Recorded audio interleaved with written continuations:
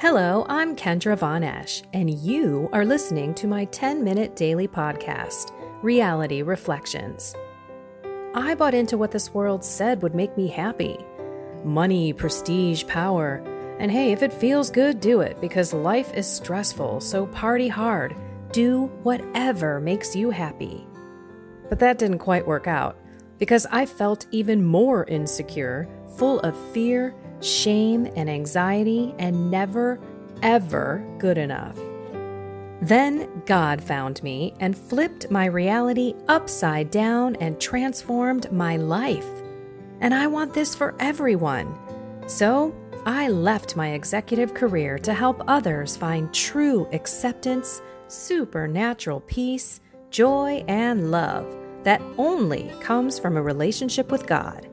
Here is my reality reflection for today. I'm going to have to be plucking my eyes out, cutting out my tongue, cutting off my right arm, giving myself a lobotomy, everything. Why? What am I talking about? I'm going to read you the reading first because somebody is coming to visit me this weekend, and this person doesn't just press every button. It's like a 2-year-old at a doorbell, incessantly pressing over and over and over because it likes the bell.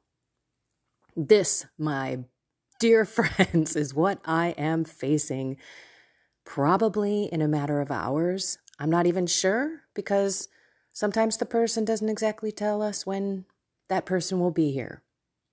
Yeah, I'm speaking in a lot of code, but I'm going to tell you what I'm going to have to do. And it is a test from God. Always. Always. All right, plucking out this, cutting off that. What are we talking about? Well, we're looking at Matthew chapter 5, 27 through 32. Jesus said to his disciples, "You have heard that it was said, 'You shall not commit adultery.' But I say to you, everyone who looks at a woman with lust has already committed adultery with her in his heart.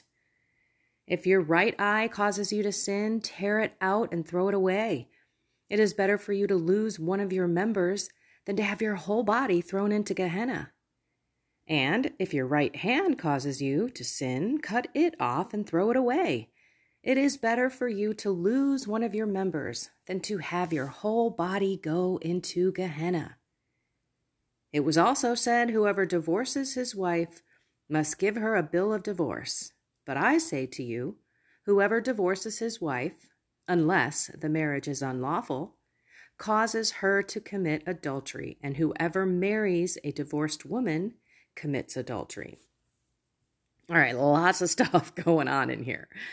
And Jesus is not telling you to cut literally your arm off, but this is really what he means. If you're sinning and whatever leads you to sin, that's what we pray in our act of contrition. We want to stay away from whatever leads us to sin because we know stuff leads us to sin. Either stuff that we do or stuff that we don't do. What am I getting at here? This is what I'm getting at. If you, when you drink, you're a little loose-lipped or you get angry or, your real feelings come out instead of the loving charity and accepting people where they're at, then look at yourself honestly and say, I'm not going to have extra alcohol, especially when I'm with this or that or these people, because it never turns out good. Another example, you know that you are a better person when you spend time in prayer, where you give God your day, when you talk to God throughout your day, and when you bring Mary and Jesus and the Holy Spirit and God the Father and all the angels and saints and your guardian angel into your activities and your thoughts. But when you don't do that, and you just wake up, start your day, And then occasionally, maybe you're thinking about God. Maybe you'll meditate on the rosary. Maybe. And then at the end of the day, it was just a worldly day where you were not peaceful and calm, and you were a little chaotic. This is what I'm talking about. And this time over the next couple of days, because I also don't know how long this person will be here. And so here's the deal. I have got to dive into prayer. I need my mind, my thoughts to be pure. I really need to start praying immediately for my heart to change. Holy Spirit, Mary, Jesus, please give me a heart of love and acceptance, patience, and tolerance. I also may actually step up and this person says, JC, all the time. Whether it's an angry, JC, can you believe the da-da-da, that kind of stuff, or even, oh, JC, even a joking way. It's just another typical word in this person's vocabulary. And in the beginning of my journey, I did make mention of it, and then I let it go. Well, now I'm going to say a little prayer under my breath when he says it. Oops, I just said the pronoun. I should have said the pronoun was a we, they, been on this ideological BS that we're dealing with out there. And listen to me with the BS, but that is such BS. Come on. Every time I am tested with this person, and I need to step up in a big way, and that means I need to pray, not only start my morning with Mass and Jesus inside me, with Mary and the Holy Spirit sanctifying me and forming Jesus and Mary in my heart. I have to think about Mary and how she had to tolerate so much blaspheming about her son and had to tolerate so many arrogant people who just say things and don't actually care whether your feelings are hurt or not. Don't even consider the words being used.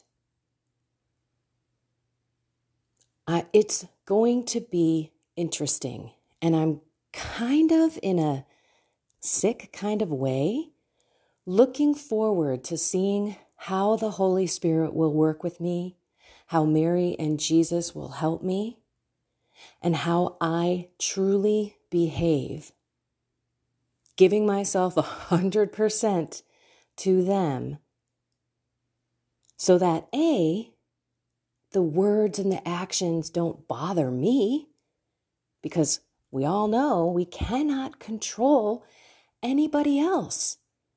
We can only control ourselves and how we react to everybody else and the situations around us and the circumstances in our life. So I wanted to share the reality that Kendra's life isn't perfect.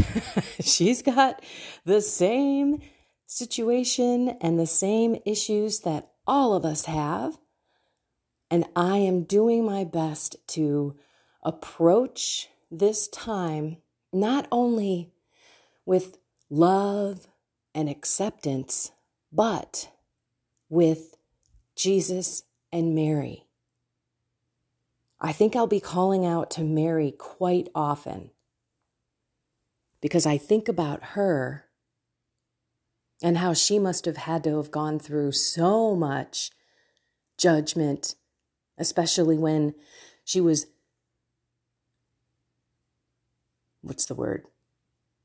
pregnant, I guess, with Jesus. She had God in her womb. She wasn't married. You could be stoned back then for something like that. How in the world would people believe her that God is inside her and that the Holy Spirit impregnated her and that she's still a virgin? If anyone understands that, and if anyone has had to love people where they're at, and when I say anyone, I mean a 100% human being. Yes, Jesus was the God-man and came down, the Word, the incarnate Word, came into flesh, but he also had a divine nature. It's probably pretty different for him versus Mary, who is like you and me. She just gave up her entire life to God, and he killed her. Killed her, meaning exactly what we try to do, right? It's so bizarre. Lately, I've been saying, Mary, Jesus, after I receive Holy Communion, I receive Jesus in me with Mary's heart. And I have Mary and Jesus. I'm screaming out loud, kill me. We're supposed to die to ourselves, to our selfish desires and wants and our sins and our behavior. And we're supposed to allow the Holy Spirit to sanctify us. And then I scream out to the Holy Spirit, please form Jesus and Mary in me. They must increase, I must decrease. So that is going to be the cry out. And I know there will be moments where I may not succeed. Maybe I will. I don't know. We'll have to see. I'll certainly let you know on Monday. But any prayers that you may want to toss up for me, I will gladly take them. Your intercession would be wonderful. And remember that this is truly, honestly, how we are supposed to live every day anyway, not just when we have certain challenges. This is what it means to die to ourselves and to allow the Holy Spirit to sanctify us and to be graceful with people who are not where we're at.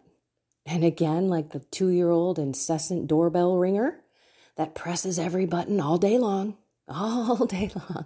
until they go to sleep. We've all got that to deal with in some way, shape, or form throughout our lives. And that, my friends, is why I say I've got to do a lot of plucking my eye out, cutting off my tongue, a lobotomy in my brain. Like, I seriously need a new heart. I need a heart transplant. And I need Mary to put her heart there and replace mine. That is what my prayer is going to be. And constant call out to her. Okay, everyone, I'm going to let you get on with your day. I hope you have a wonderful, enjoyable weekend. I love you all. Find something more with Jesus and Mary and the Holy Spirit and God the Father, your guardian angel, all the angels and saints.